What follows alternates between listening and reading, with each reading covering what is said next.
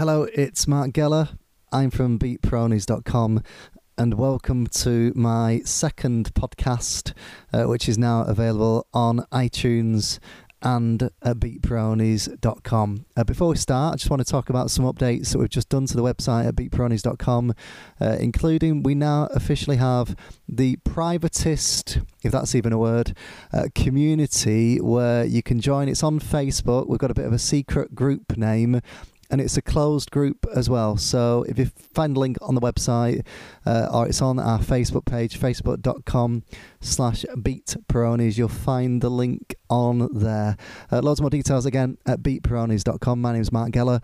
My second podcast, I'm a little bit nervous because this week we made it onto iTunes as well, and it's really scary because if you just type the word Peronies, we actually come up near the top. So I probably got more listeners to this podcast than I've ever had before, because I used to do a bit of radio, but anyway, that's another story. First of all, I'm going to talk about the journey of when I was first diagnosed with Peyronie's disease. It started about, it's getting on 2 years now, when I first noticed strange things were happening down there, and first of all, just like everybody else, I just completely ignored it. I ignored them for maybe two to 3 months and hoping that it would go away, but basically the curve started to get a little bit worse on my penis, to a point where I thought, actually, I really need to do something. I did at this point self-diagnose myself on the internet, as you do. Google told me that I had Peyronie's disease, and I was like, I've never heard of it. So this podcast is about Peyronie's. If you've come here to find out more information about the drink, you're in the wrong place. We're talking specifically about Peyronie's disease. So self-diagnosed myself and found myself Googling home treatments. Didn't really want to go to the doctors. Of course I didn't. I'm a bloke. I didn't really speak about it to anybody, and the last thing I wanted to do is go to the doctors and drop my trousers, so that was definitely not going to happen. So I found a couple of traction devices on the internet and pumps, spent about £500 on a couple. I did Andropenis and Size Genetics, and started to try to wear these devices, but it didn't work out. I just didn't get on. The idea is that you wear these devices for quite a long time, in some instances maybe 6-7 hours per day, to make a difference, and it just hurt me so much because when you wear them for more than maybe 2 or 3 hours, I just couldn't get on with it. Anyway, I persevered and went eventually to the doctors. It wasn't a great trip to the doctors. The first time that I went, I was a little embarrassed, so I went into a walk-in centre, actually a sexual health clinic in Leeds, and explained to them that I had some bumps on my penis, that it's curved, and I think that I had Peyronie's. Receptionist said, "You've got what?"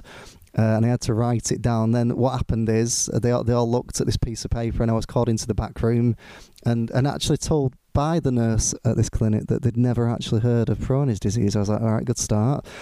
Come back next week when consultant's going to be here. So it already took a lot of courage to go to the consultants, to the NHS walk-in centre, and I waited for a week thinking, getting a bit of anxiety, if I'm honest. What's going to happen when I go next time? Are they going to have to drop my trousers? Do I need to get an erection? I just didn't know, and it was very, very scary. So went back a week later, sweaty palms, to be told by the consultant there that, actually, we don't treat Peyronie's disease here. Oh, great. So please book an appointment with your GP. So by this point, I think maybe I was getting on 4 or 5 months after I'd first noticed, and so booked the appointment at the GP. Went down, had a. In fact, this was the first time that anybody had a look. He had a little feel and said, "Yep, it's Peyronie's disease. We need to book you into the consultant." So this was again another 2 months. So by this time, it had been 5 months since I got Peyronie's disease, since I'd first noticed it, until I got my first consultant visit. One thing that I did during that time is I persevered with traction devices. Again, it was a real big struggle, quite demoralising, because I just couldn't get on with wearing the device, and it just really hurt, that's all. Anyway, went to my consultant's visit. They did the investigation, did a simulated erection, which I was very nervous about. I was like, how are they going to do that? Are they going to stick a finger up my bum? I just didn't know. It turns out Turns out it was quite a painless injection that simulated an erection, and they were just able very quickly to confirm the curvature and length, so on and so forth. And he said, come back in another 6 months. So I was like, 6? So that would be actually getting on 11 months since I'd first noticed it. He explained to me that he wanted to see it stabilise before they did any treatment options. They gave me a treatment option to either do an operation or potentially to have Zyflex, but because Zyflex isn't on the NHS, they'd need to apply for funding. So that funding process actually took another 6, 7, 8, 9 months to come through, which was very stressful because it was just a wait, and there was no way that I wanted to have any surgery, because one of the outcomes is surgery was that you lose length, and that is certainly what I didn't want to do. The advice that I got from the consultant was to do nothing, to just wait, because they said that it needs to stabilise. So before any treatment continues, just wait. I was like, really? I'm not going to do that. I am absolutely not just gonna wait. And I'll tell you why. It's probably one of the best decisions that I made. Number one, I'd already been using traction on and off for the last 3 to 4 months and noticed a decrease in the curvature. And also number two, I'm a bit of a control freak, so there's absolutely no way I could have just waited for another 6 months to see what happened. So it was already out of my hands because I had to wait to see if I was going to get Zyflex treatment. The emotional support was zero, may I add. And actually it was really, really, really stressful. It impacts me physically and emotionally. And on another podcast, I'll talk about how I managed to get through the emotional aspects of this. But mainly, let's focus now on the fact that he told me to wait. If I would have waited and not done anything myself, the curve would have been a lot worse.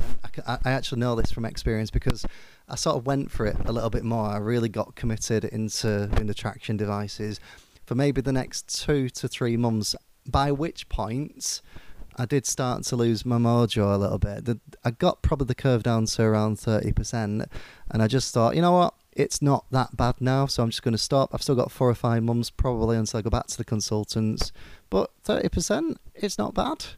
And I stopped, and I just thought, you know what, sod this. It's a lot of effort. It's taken over my life, which it did. It does. When you're trying to do those action devices, you can get a little bit obsessed with it, and I did.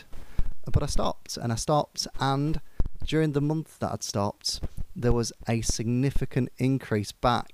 Within maybe 2 to 3, even 4 weeks during that period, my curve went from 20 to 30% to 50 to 60%, and it was at that point when I knew that I had to get back onto it. I had to get back onto those traction devices, because doing what I've been told medically was wrong. Because now, even thinking about it, if I hadn't have started doing traction at the start, then probably I would now be in a situation where it was getting to 60, 70%. And actually, I've had loads and loads of messages on Facebook and via email as well about people who've done nothing and got curvature at maybe 70, 80, even some instances up to 90%. So I'm telling you now, 100% take control, use traction devices. And I by this point spent nearly maybe £500-600 on traction devices, and then I tried another one which I completely got on with,